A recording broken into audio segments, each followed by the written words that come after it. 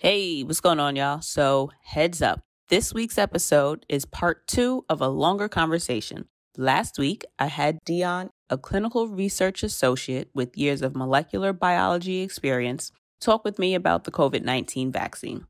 We really got into a lot, but overall, part 1 does a really great job of laying down the foundation of viruses and vaccines so that this week's convo will make a lot more sense. Be sure to listen to part 1, then dive into the continuation here.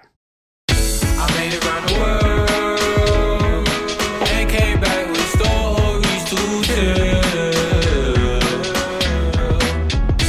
Different places to call home. Now I'm never on my own.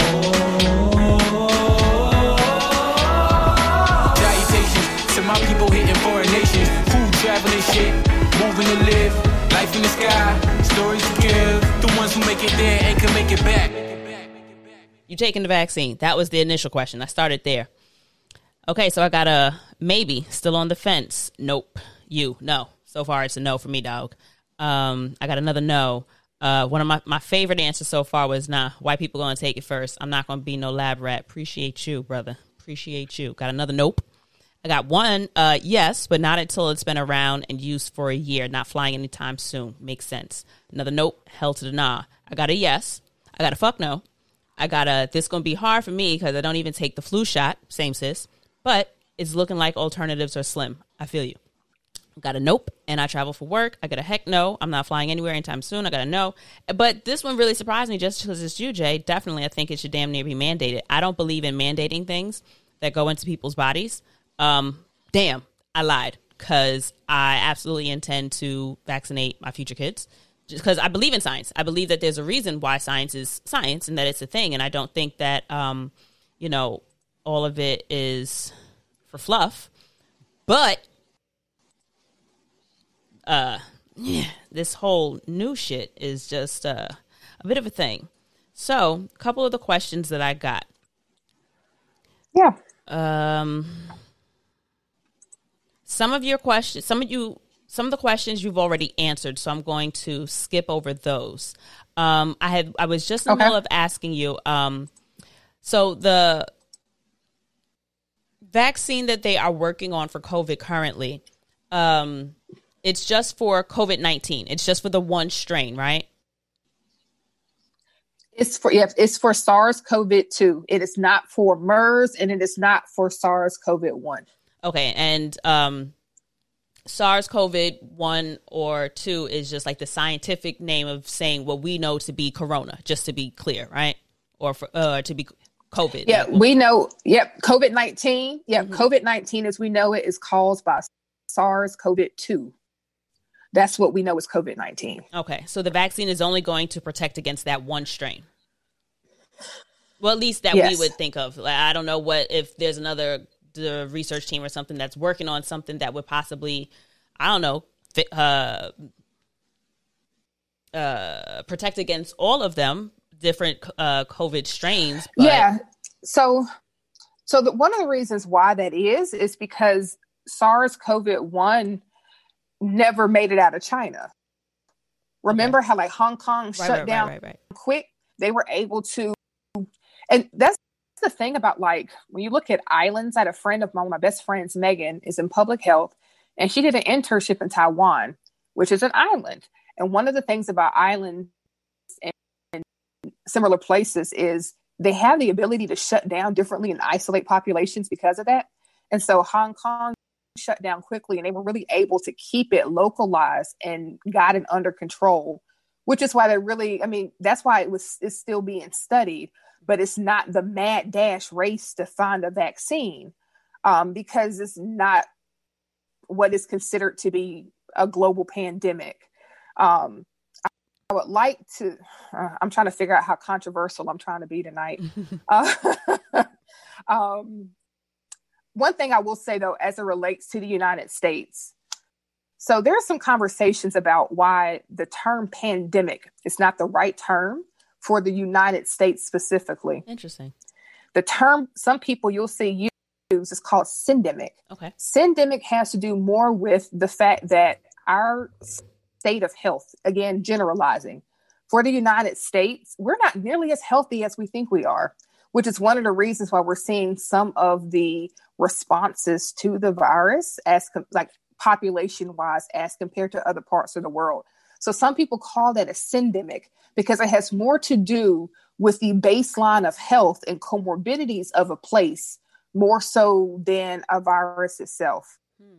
And I do think that's an important distinction or just note to make.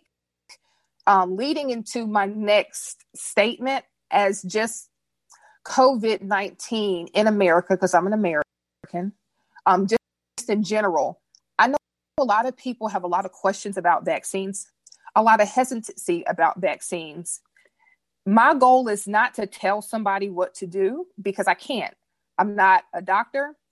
I'm not a PhD researcher, nor am I want to ever pretend to be. And the answer will be different for different people, depending on their current circumstances as individuals and their lifestyle and who they live with. I do want people, though, to hear me when I say this. Whether you get a vaccine or not, it's not going to protect you from being exposed to COVID-19. You just get to determine how you get exposed and what you potentially get to experience. I hear a lot of people say, well, everybody's not dying. And you're right. Everybody is not dying. And right now it's been pretty unpredictable, with who is and who isn't. But what I want people to remember, though, is for every person that's not dying, there's still now people saddled with thousands of dollars, tens of thousands of dollars of medical bills they can't pay for. There's a lot about the long-term effects of going through COVID-19 that we don't know yet. We've seen healthy women who just ran marathons now need a lung transplant in their 30s. We've seen people who their scans make it look like they had vascular disease for the past 10 years. In the same way, we've seen people who got a stuffy nose, got a headache for a couple of days. And other than that, it's back to business for them. The unpredictability is what me, Dion, as an individual, I personally am not comfortable with. It's the unpredictability because I don't have any way of guaranteeing that I will be the one who gets less of an issue than someone else. And we don't know long-term effects afterwards. So I know there's a lot of concern about, well, if I do a vaccine, right, one of the first generation vaccines, what if we find out a couple of years later it's associated with such and such, right? Great question. But just remember, not having the vaccine and going through a COVID-19 infection doesn't change the result of you're going to then experience effects of an illness, possibly years after the fact that you don't know either. So again, the answer will be different for different people. My niece is running around, but I just want people to remember that the end result is still the same in terms of uncertainty and questions. And I think that's important to remember if you have children. It's important to remember if you are around older people in your life, My mom and my dad is 70. My mom is in her, late 60s. I have my 3-year-old niece running around here right now with me. So for me personally, my decision is actually more motivated for them than it is me and the confidence I have, in my current situation. But just remember that people in general are not nearly as healthy as they think we are. Especially in America, the land of comorbidity, right? The land of pre-diabetes, the land of type 2 diabetes, the land of asthma, the land of all of that stuff. And that impacts greatly how people are going to experience this illness. There's a lot of data right now that is published from people who are treating people with COVID-19. And when I say treating, I mean this observational data.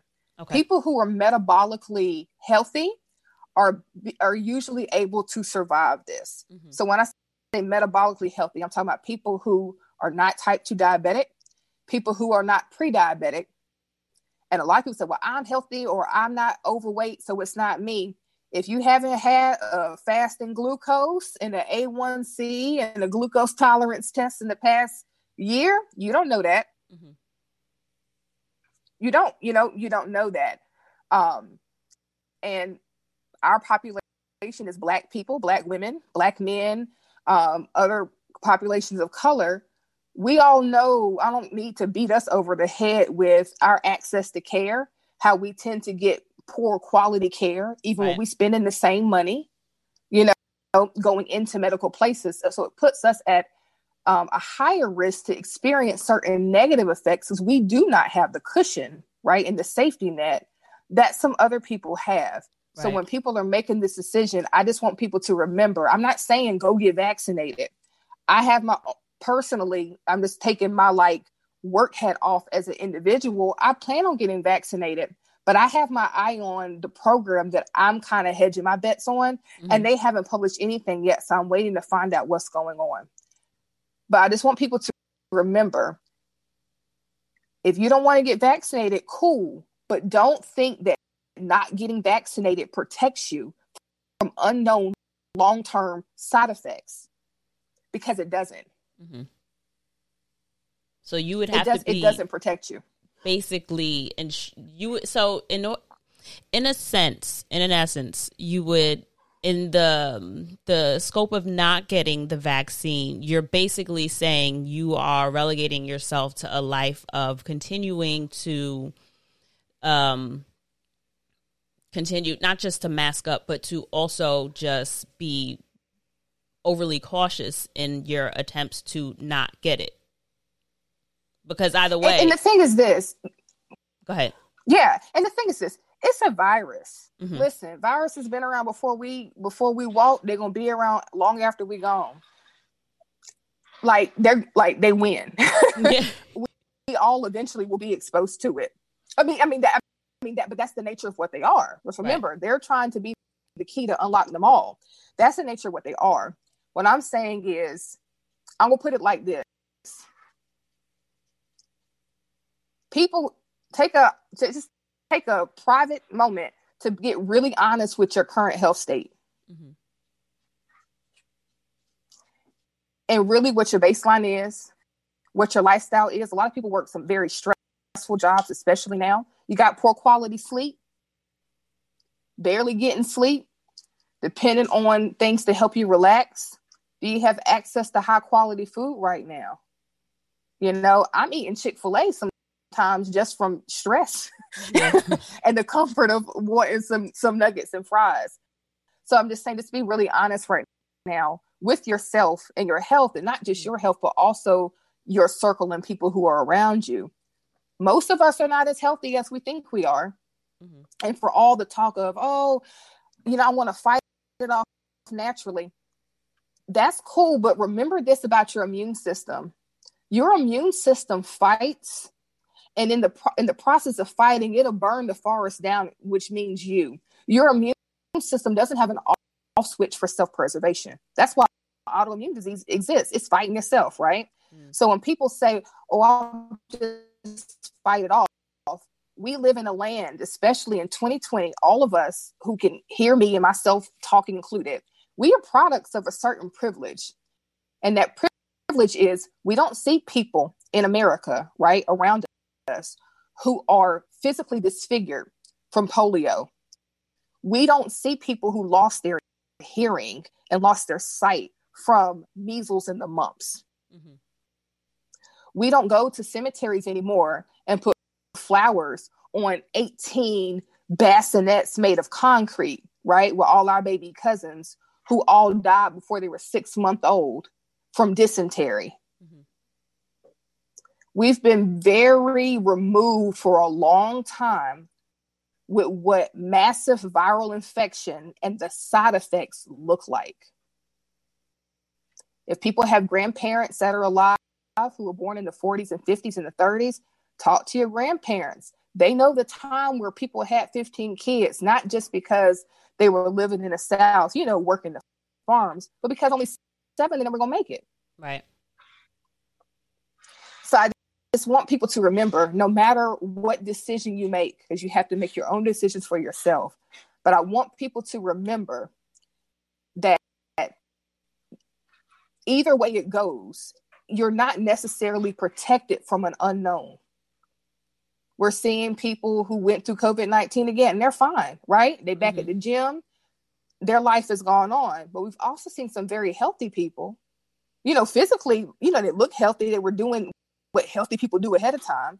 And they need lung transplants. So they're dealing with now the effects of chronic fatigue syndrome, right? Where they can't work anymore. I personally have to just decide which risk am I willing to take and what can I think I can deal with after the fact. And again, the danger with this is the incubation period is so long. It's a respiratory virus. So it's so easily transmitted because we all have to breathe. Right. And so while people say, well, the mortality rate isn't that high, people are overreacting. The cost of healthcare, though, is not just about who died. Okay, get intubated and survive. You got a $60,000 medical bill now. How many of us really have the proper short-term disability insurances? How many of us truly have a true emergency fund of a year of living expenses? I know I don't. Right.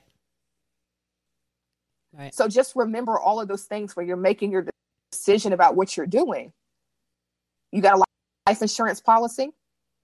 You know what I mean? Set up. Some people got GoFundMe's now because they can't afford to bury people. Yeah. I think another thing to remember is similar to what you said about access to care. Your doctors are people too. The same way I look at these cops like they ain't got no sense or any regard for your life. Imagine putting yourself in the hands of somebody that don't give a shit about you. Because you can go to these hospitals, to these doctors' office, to these clinics, and they'll just tell you, oh, okay, it's not bad enough. Or, okay, yeah, it is bad enough, and you're here. And then they have to make the decision between person A, person B, and you. And so even if you do have a good chance of survival, or if you feel like you're young and you were worth being saved, somebody else may not see it that way. And absolutely, that's the sad truth of it, is that you're in it is. Once you're in that situation, you don't have control. And to your point, you don't. And to your point, we're already seeing stories of that, even amongst white people who are just poor. Yeah. Right. We're already seeing stories of that, especially in some of these other states that have a very high positivity rate. I think the positivity rate in Wyoming is like 64%. Wyoming don't have no healthcare. Like I live in North Carolina. We got Duke, Chapel Hill. The city I live in has 2 hospitals. I can get to Chapel Hill in 45 minutes. I am lucky. 45 minutes is far, too. Majority of the population doesn't have access. Majority of the population doesn't have access to that. And you're right. Once you get into a certain situation, the decisions get made that you're not in control of, right? And healthcare workers are dying. Yeah. They're dying too. So do I think that sometimes some of the death statistics are framed a certain way? I do. Yeah, I do. Do I think that this is a real thing that poses a risk? Yes, it does. I encourage everybody, regardless of your stance on vaccines.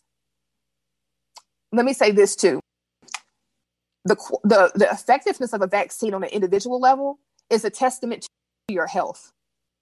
People who are metabolically and physically fit, who get vaccinated, tend to have more positive results of a vaccine.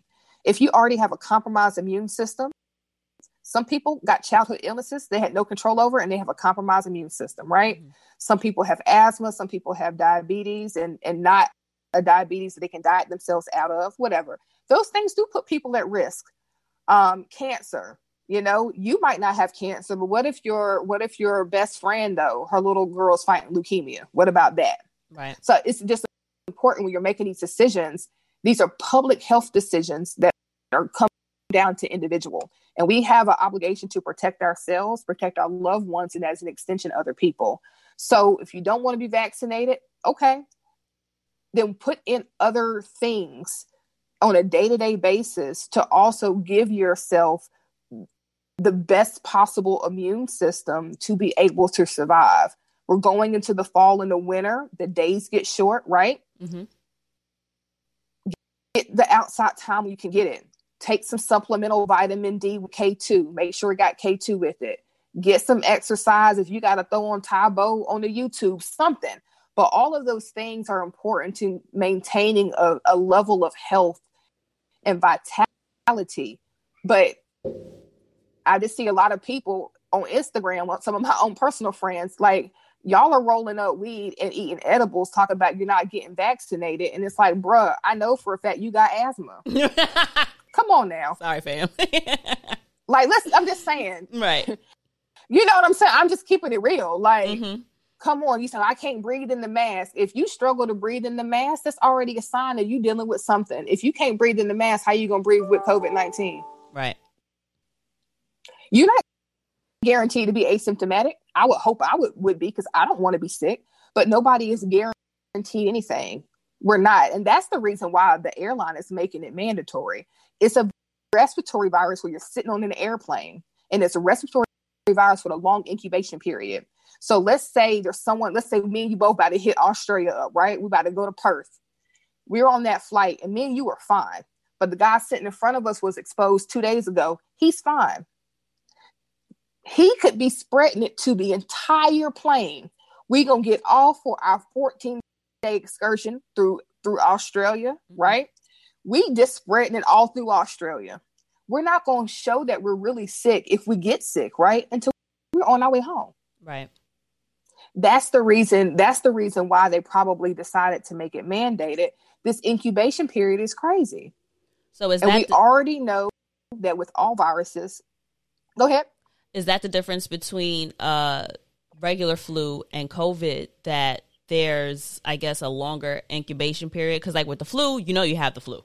You know what I mean? Like by day 2 of it, you get the flu, and then maybe 2 days or so after the flu, you have the flu, so you can kind of keep it to yourself. The chances of you being around that many people is a little bit lower, so I guess the transmission rate would be lower.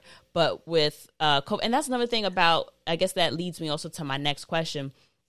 With the testing, do you feel like the testing is even done adequately or appropriately? Only because I know one of my grandmas ended up with COVID, not a sniffle, not a body ache, nothing. And she's got a shit ton of, pre-existing conditions. We only found out she had it because she went and she was doing like something in the hospital, like a sonogram or a Doppler or something on her legs. So they just took the test because they were doing another procedure. That being said, she found out and was like, oh shit, didn't even know. So, They didn't know. Yep. Right. Didn't know, never had a symptom, never had a sniffle or cough. Thank God she stayed asymptomatic. And that was the fear, is that, okay, she's fine today. What about tomorrow? She's fine today. What about tomorrow? Because I didn't know how long she was going to be fine. And she ended up continuing to be fine. But, I know that there are other things that may come as a result of it down the line, possibly, that you may not initially have attributed to COVID, but now that she's had it, you never know how it can present itself, and that's kind of now, the in the back of my head thing. That's the thing that's scary. I have a friend of mine who went and got tested because he was going to go out of the country to Colombia. So you get tested before you go, and that's when he found out he had it. Nothing wrong, right? Nothing wrong. No fever, no body ache, no nothing. It's unpredictable. That incubation period is what makes me so uncomfortable, because it is such a long period of time. So the 14 days, any viral shedding. The 14 days is the incubation. They're saying 10 on average, but we're seeing people who don't get sick until it's 14 or 28 on like these one-offs. I don't believe, like me personally, I don't believe in exceptions. So I try to always know what I'm dealing with as far as the whole scope. But that's the part for me that's like, it's wild, right?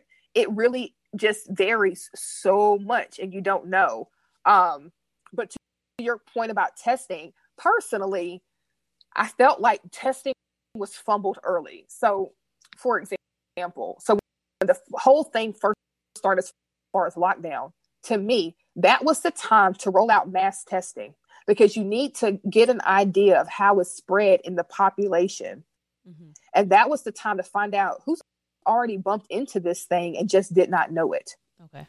Right? We needed to know that. But that's when we had 45 with that whole sending people the equipment, but no reagent and all of this other mess. But that was the time to mass test everybody. And that's what you saw being done in other countries. Like in Korea, they had a little booth, you walk up, swab, swab, swab. But everybody needed to get tested, because the more people you get test on the front end, the more you can get an idea of what's already happened and the trends of how it's moving through a population. We didn't do that. Okay. And so we lost all of that time for data and being able to put people in more strategic isolation. Mm-hmm. Because the downside of lockdowns from a health perspective is this: sometimes some of the very same activities you need to have access to do for a robust physicality and mental space, because we can't underestimate the mental effects of what people are going through with different levels of isolation. They can be just as damaging, if not more damaging, than COVID-19 itself. We can't not say that. But in the lockdown, some of those things that people need for overall health, they're not able to do. The gym is closed. Well, having space to physically move your body and get all of those physical effects outside of trying to lose weight, but just the process of moving your body and your muscles, that has a regenerative effect to the body, right? Mm-hmm. People aren't able to do that. People have less contact with outside, getting fresh air and sunlight. We're human beings. We evolved outside in the sun and nature and next to fire. That is important for our mental and physical well-being.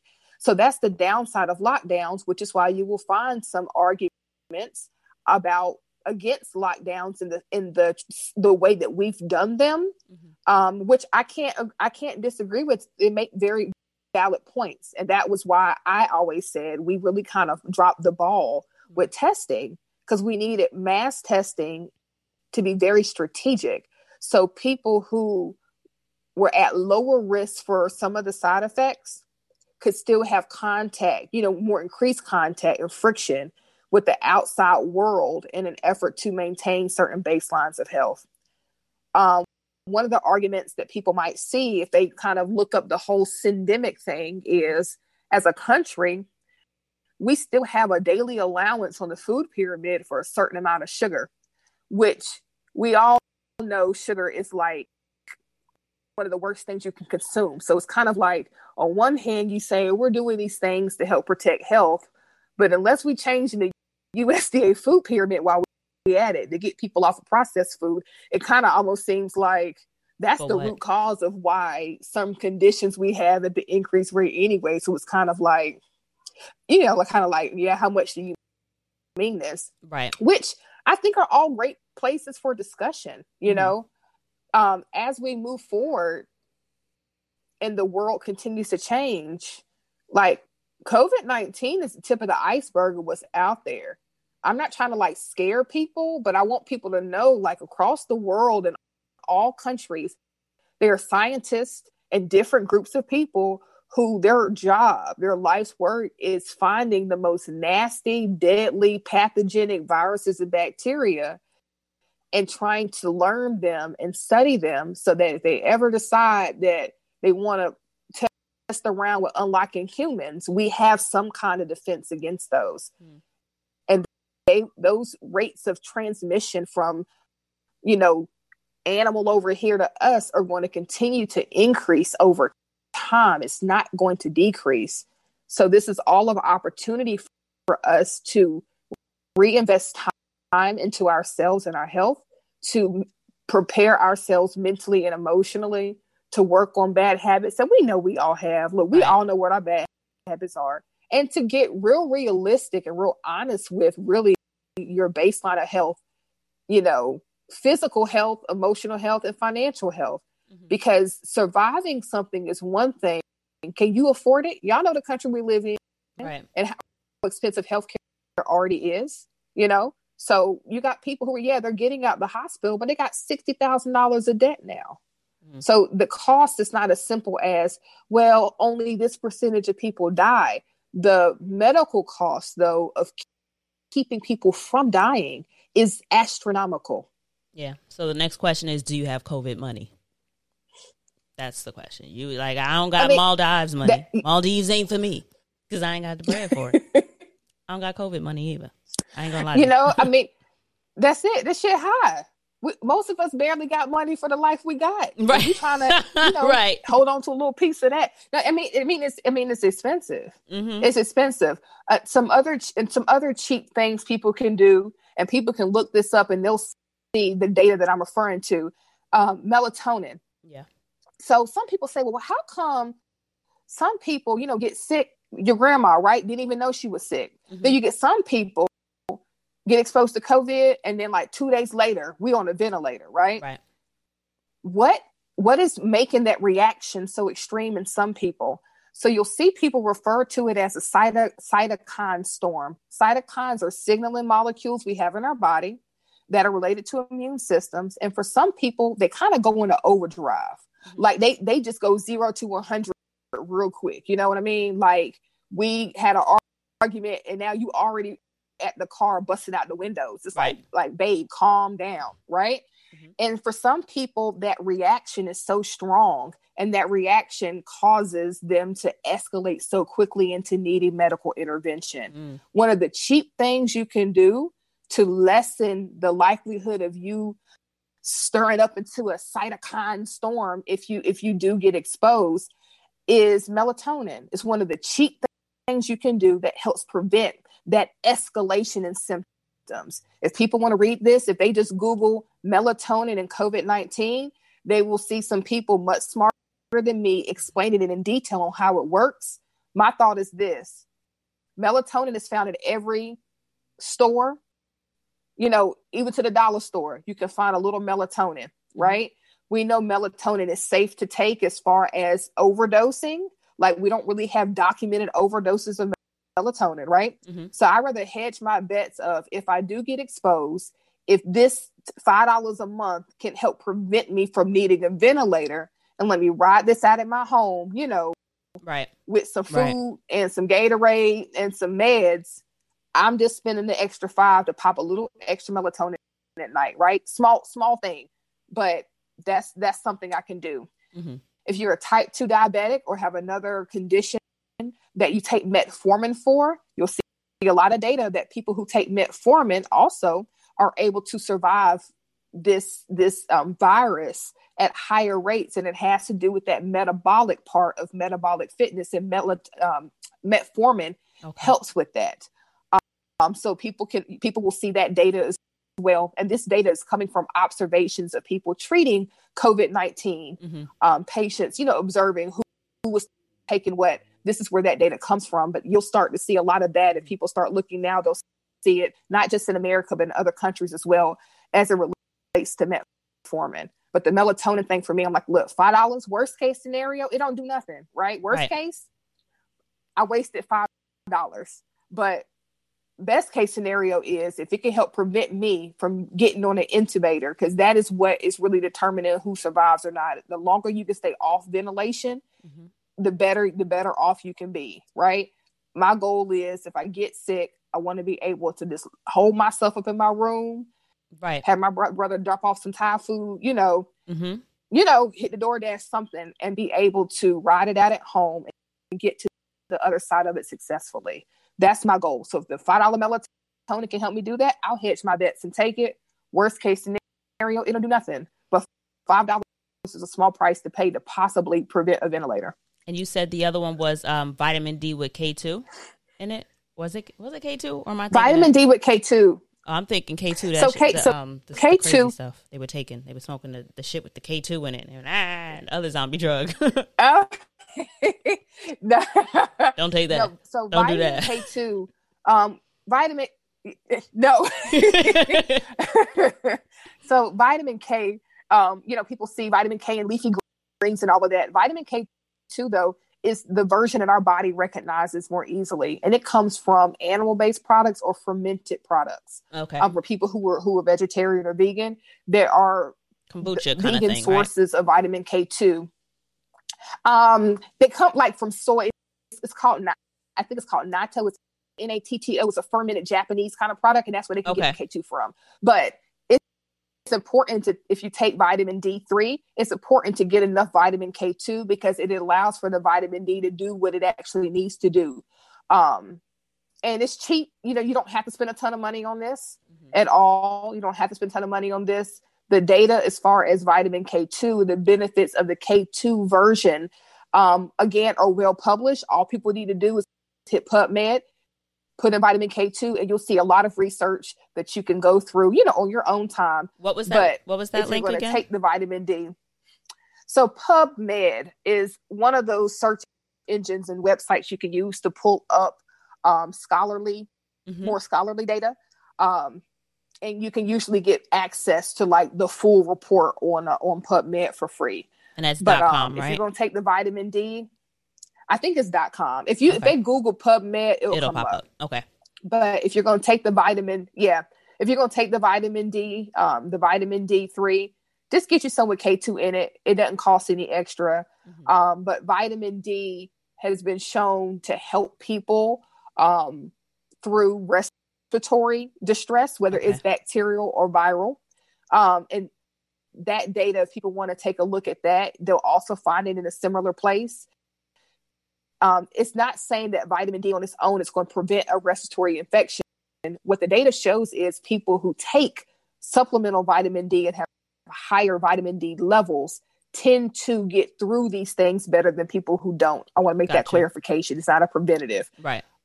Again, for something that should cost a couple dollars a month, I'll hedge my bets and just get me a little bottle of something, and take a pill every day just to hedge my bets, especially because it's getting dark outside and we make vitamin D in the sunlight and we make it from UVB rays. And if you're nicely melanated, like both of us are, you make it at a slower rate because, we're melanated people and we evolve closer to the equator.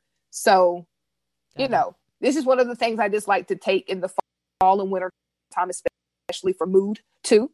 Seasonal depression is a thing that's not going to help your anxieties as it relates. So it can help with that? For some people, it helps with that. I also have one of those little UV lights at my desk for the same reason. Again, people can try it out. And if it helps you, it helps you. If it doesn't, it usually isn't going to hurt you. If you want to run it by your doctor, of course, cool. But for me, I try to think about what things are affordable and cheap, low risk of side effect, with high potential reward. And I hedge my bet from those.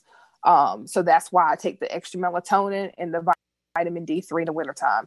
Worst case scenario, I wasted $20. I've wasted $20 on less. So yeah, same. I can drink $20 before my dinner even gets to me. Exactly. So those kind of things. So, regardless of what people want to do, I want everybody to be encouraged to continue to stay in tune, continue to ask questions. It can be a scary time, especially because we know how news is often presented. People's anxieties, are always going to be ratcheted up, especially right now. So, don't be afraid to unplug, relax, get some sunshine. I'm not a fan of you don't get to live your life, but just remember you're trying to also have life to live this time next year. So, you need to just plan for the long haul for preservation. Nice. I think people can still do a little bit of what they want. There's just smarter ways to move through certain things right now. Because it's always fun and games until you're the one that's sick and you're the one really going through it. Yeah. I don't want to be like, yeah, girl, I'm fine. And I'm the one out of everybody who end up right. Like, oh, what happened to her? Like, girl. Or God forbid be the one to pass it on to everybody else. Because essentially, considering the intubation period, is it possible that, say, for example, I come in on Monday, I'm near a coworker that is COVID positive. I'm around this coworker Monday and I get COVID, but I don't know that I have COVID. I want to go to a party on Thanksgiving, so I decide to go get tested on Wednesday. So I get tested Wednesday to go to this party on Thursday. Is it possible that it doesn't show that, does my COVID test? So people waiting in these 8-hour lines for these COVID tests to go travel and be about and run freely, is it a good idea? Right. And so, and you know, I'll say that I'm lucky in the fact that most of my family lives near me, and I know everybody doesn't have that luxury, right? So I see them all the time. So if you're in a situation where you don't get to see people and it's really weighing on you, I understand no, I really need to see my people. Getting tested beforehand is better than not being tested. We just got to remember, if there's 1,000 people being tested and 500 of them are negative, right?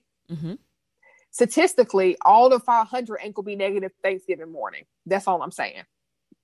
And now you sitting next to your uncle with type 2 diabetes. You're sitting across from auntie who just went through cancer treatment. You might be fine. They might not be. Right. So it's just, we just got to remember statistically, all that 500 is not going to be negative Thanksgiving morning. Right. And that's all I'm saying. And I'm all a scary reality to it. And that's the conundrum. It is. Again, I never want to say somebody, I can't believe you going, because I understand, because I do understand that I'm very lucky right now with my family around me all the time, and everybody does not have that luxury. So I totally understand that. But the reason why people keep harping about certain precautions is because of that. So yes, it's better to get tested than not. Absolutely. Just remember, everybody who tested negative on Wednesday or Tuesday is not going to be negative on Thursday. Right. And also because you run the risk of, you take the test on Tuesday and then you walk out.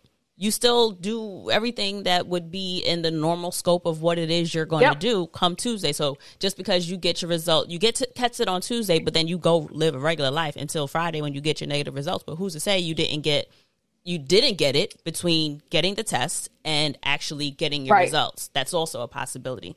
So also keep that in mind. And then you have to trust everybody else. You got to trust everybody else there. So let's say you got a cousin who y'all know, you know, girl, we ain't believe half of what she said. We ain't got tested. Do we know she got tested? Right.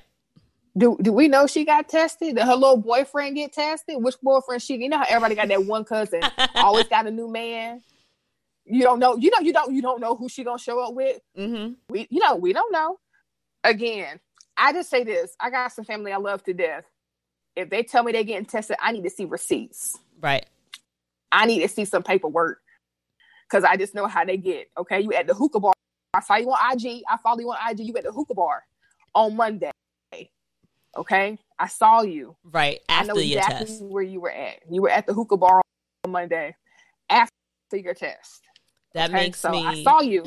a little more hesitant to do more traveling, because I was starting to get, I don't want to say like a false sense of security getting on a plane, but I was starting to feel a little less worried about going to a destination that required people to test before they arrived. I would also feel better if you had a test, like if you had to show a test before you got on the plane to go someplace, and then needed to show or take another test after getting there, just like multiple tests to, make sure that first test was good. And then if you can keep a secondary test, I'm kind of thinking or trusting that you're going to move in safer ways than somebody that wouldn't. Like, you've been wearing your mask, you've been keeping the distance, especially since your last test. So that would make me feel a little bit better. No, I think that's a smart way to go. I mean, my job for the most part is remote. And right now, because of everything going on, we're not allowed to go on site at all. If I wasn't in the middle of building a house right now, I'll be honest, I would have packed up some masks and taken some tests, and I would have just got an Airbnb in Costa Rica for a month. Yeah. And I'll see y'all in the new year. But I do think that's the way to go. Like, if you're going to do something, get tested before. A lot of times, a lot of these airports now, you can get tested again, and you can get tested before you leave, and just make sure you got a couple extra dollars. So if you do come up positive and you have to ride it out, you're not financially stranded, you're not financially stranded someplace else. So I think that's important right now. Another thing I wanted to mention before we finish, because people ask sometimes, well, after a vaccine is approved, then what as far as safety? This is another resource people can look at. So we have a national system that keeps track of the adverse events related to vaccines after they've been administered for years. And this system is something that you as an individual can actually report something to on your own. It's called the VAERS system, and it's the vaccine adverse event, like surveillance kind of thing. So that's something people can look up and learn more about if they want to. Say that one more time for me, please. Then we have the VAERS. Okay. And then we have the VSD. So the VXD is a vaccine safety data link. So this is how, let's say a researcher is like 5 years down the road, I'm getting a lot of patients who are coming in with, I'm going to make something up. Their big toe is now growing crooked. Like, it's so weird. I'm trying to figure out what's going on, right? So in this database, they'll be able to search and say, oh, hold on a minute.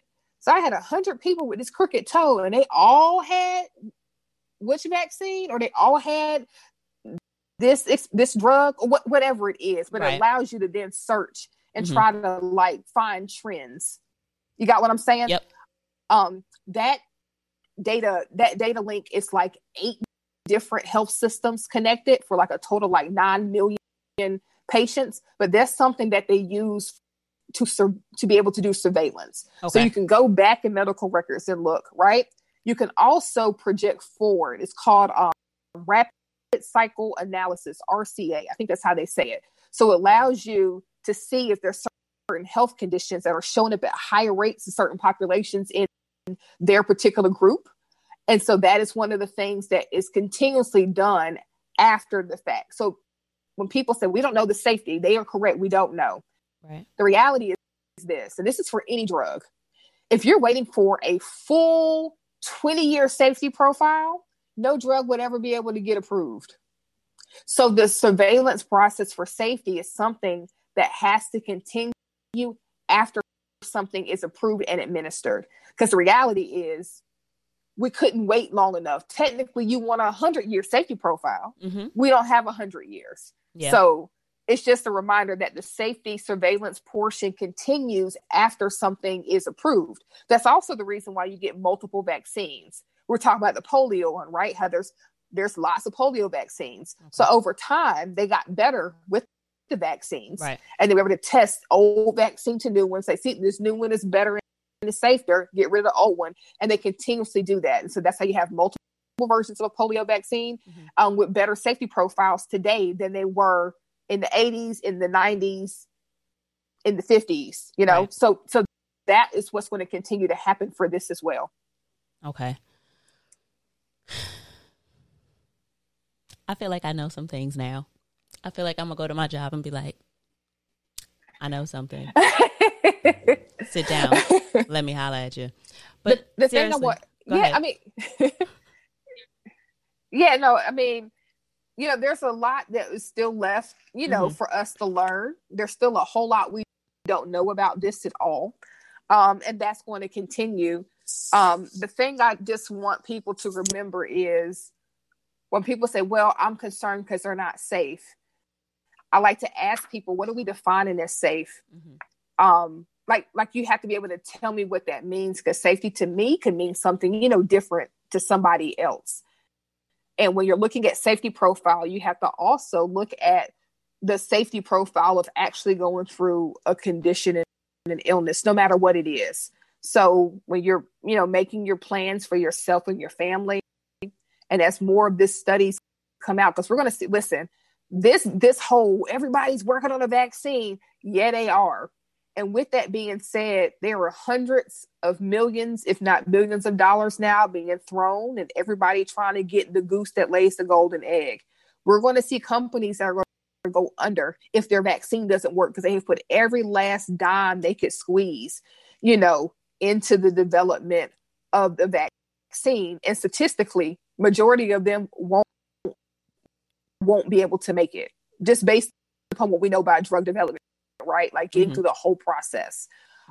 So when people hear, oh, they said this, whenever you say they said, take a look at what people are talking about, go online and read the data for yourself.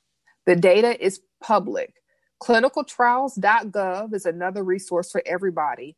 If you ever want to know what clinical trials are being done legally in order to publish results in the United States of America, you have to, it's not an option, you have to have your study listed on clinicaltrials.gov. The study has to include what are we studying, right? Has to include who's funding it, like what company is doing what. And it includes a list of all the locations participating in that trial. This is not an option. This is a legal requirement. I used to work at a hospital where my job was to make sure our records for clinicaltrials.gov were updated accordingly. If we got caught out of compliance, it can be up to an $11,000 fine per day until every single piece that is out of compliance is put back into compliance. So if anybody ever says, hey, are they doing a trial for this? Go to clinicaltrials.gov. You can search by the issue or concern. You can search by your state, and you'll be able to see what study it is, what company is doing it, what it's about. And if you're interested, who can you call to ask questions? If people are dealing with a family member or themselves fighting a medical condition and are looking for more help or more options, this is a great place for you to go to as well. You can search breast cancer, North Carolina, breast cancer, New York, whatever, but it's another place for you to have resources. But in order for any data to be published in the United States of America for clinical trials, your trial has to be registered on clinicaltrials.gov. And that's another just resource. Anybody can look and find what they need to find, and at least a contact person if they want to ask questions. That's actually a really good plug. Thank you for that. So, yeah, I mean, I don't feel like I usually say, so is there anything that you want to leave the people with? Well, I feel like you really tie that up nicely. I mean, overall, I got a lot of really good information. So thank you so much for all of that. I know that now I have a basis to make an informed decision now. Outside of me and my, rabbit hole mind, I at least now know. And it was really, I guess you can say, the most reassuring to know that we have seen COVID before. It's been SARS and MERS. And so that's why we're able to be this far ahead in coming up with a vaccine, as well as having the DNA, I guess, what is it? The DNA mapping, so that we actually know how it's going to work with our bodies. So between knowing something and then knowing more about our bodies, we're able to kind of start in the middle as opposed to, all the way in the beginning. That being said. Yeah. Go ahead. We have the genetic code, and we have some of the genetic code, which is why we're able to kind of start where we are, but we still have a long way to go. Mm-hmm. The data that's being published is phase 2 data. I don't get excited about phase 2 data. I need to see the whole shebang, I think a healthy dose of skepticism with just about everything is healthy and it's necessary, because it allows you to fully vet things completely without getting caught in any particular echo chamber. For every person that's like pro-vaccine, I don't want to know just whatever, right? There's people who are anti-vaccine, and sometimes on both sides, people don't really even fully understand why they think what they think. Right. So that's one of the reasons why, I was happy to come on here and just try to get some baseline information, because no matter what it is you want to do, you need to be able to get out of your echo chamber and be able to answer fully with accurate information why you will, why you won't, what your concerns are, what you need to see. And I think that is healthy and fine. But making a decision for or against anything, this vaccine or whatever, based upon incomplete data or based upon what I feel like now is just good marketing and very bad science, and that's for a whole lot of things. Right. Because the marketing has gotten so great that it lets people think that they understand the science they're talking about, and they don't. And it's hard sometimes to know the difference between the two, because as we know how algorithms work, it will show you the information that it knows you already want to see. Yeah. to confirm, confirmatory bias, to confirm whatever it is you want to believe. We know that's how algorithms work. And a lot of the things as it relates to vaccines and meat versus plants, a lot of that is just really good marketing that looks like really good science. And it makes it harder for all of us to make the right decision for ourselves and our family. I wouldn't care so much if it wasn't for the fact that we are our brother's keeper, yes, and that there are certain health conditions that impact people as a whole, and we all have a part to play in protecting one another. I wouldn't care so much if it was like, well, if you got it from licking a stamp, you can't spread it. It's all right, sis, go off. But that's just not the way that this works. And public health is called public health for a reason. So I just want everybody to be curious. I think that is normal. We all should be more curious. Mm-hmm. And anytime they say they, no matter who the they is, go and read things for yourself. And if you don't understand them, because sometimes this information is hard to digest, then you can reach out and find other people who can help you understand, other qualified people. Me personally, I know nothing about money. Like if you start talking about stocks and bonds and investments, girl, my eyes, I don't know. So I have to go talk to people who understand the money, right? Mm-hmm. To help me understand. So I want everybody just to have what they need to make the best decision for themselves. It's not related to an anxiety-induced decision, yes, no matter which way that is. Mm-hmm. Because I feel like a lot of us are put under a whole lot of pressure to make a move left or right. And that increased anxiety is not healthy. And it clouds our judgment, and it clouds our ability to vet what people are telling us and to really understand how this applies to me personally, so you can make the best decisions for yourself. So if people have more questions, like particular questions, I can, if you like send them to me, whatever, mm-hmm, I can try to get some information, and I try to like leave with sources, give you some information where they can go look for it. And if I don't know, I know how to find the people who you're going to need to get those questions from, and then we can get answers. I just want people to remember, like, COVID-19 is the tip of the iceberg. This is bigger to me than just COVID-19. We're entering a different phase, and it's going to be important that all of us really take our health very seriously, because I want us all to be around to talk about how terrible this Thanksgiving was this time next year. Yeah, I want us all to be here to be able to do that. So where can the people find you, Dion? Oh, I'm kind of like nowhere right now. If people have like particular questions, if you just do an Instagram like little question thing, mm-hmm, and we'll put another round of questions together, and I can provide some more resources for people to look up and read.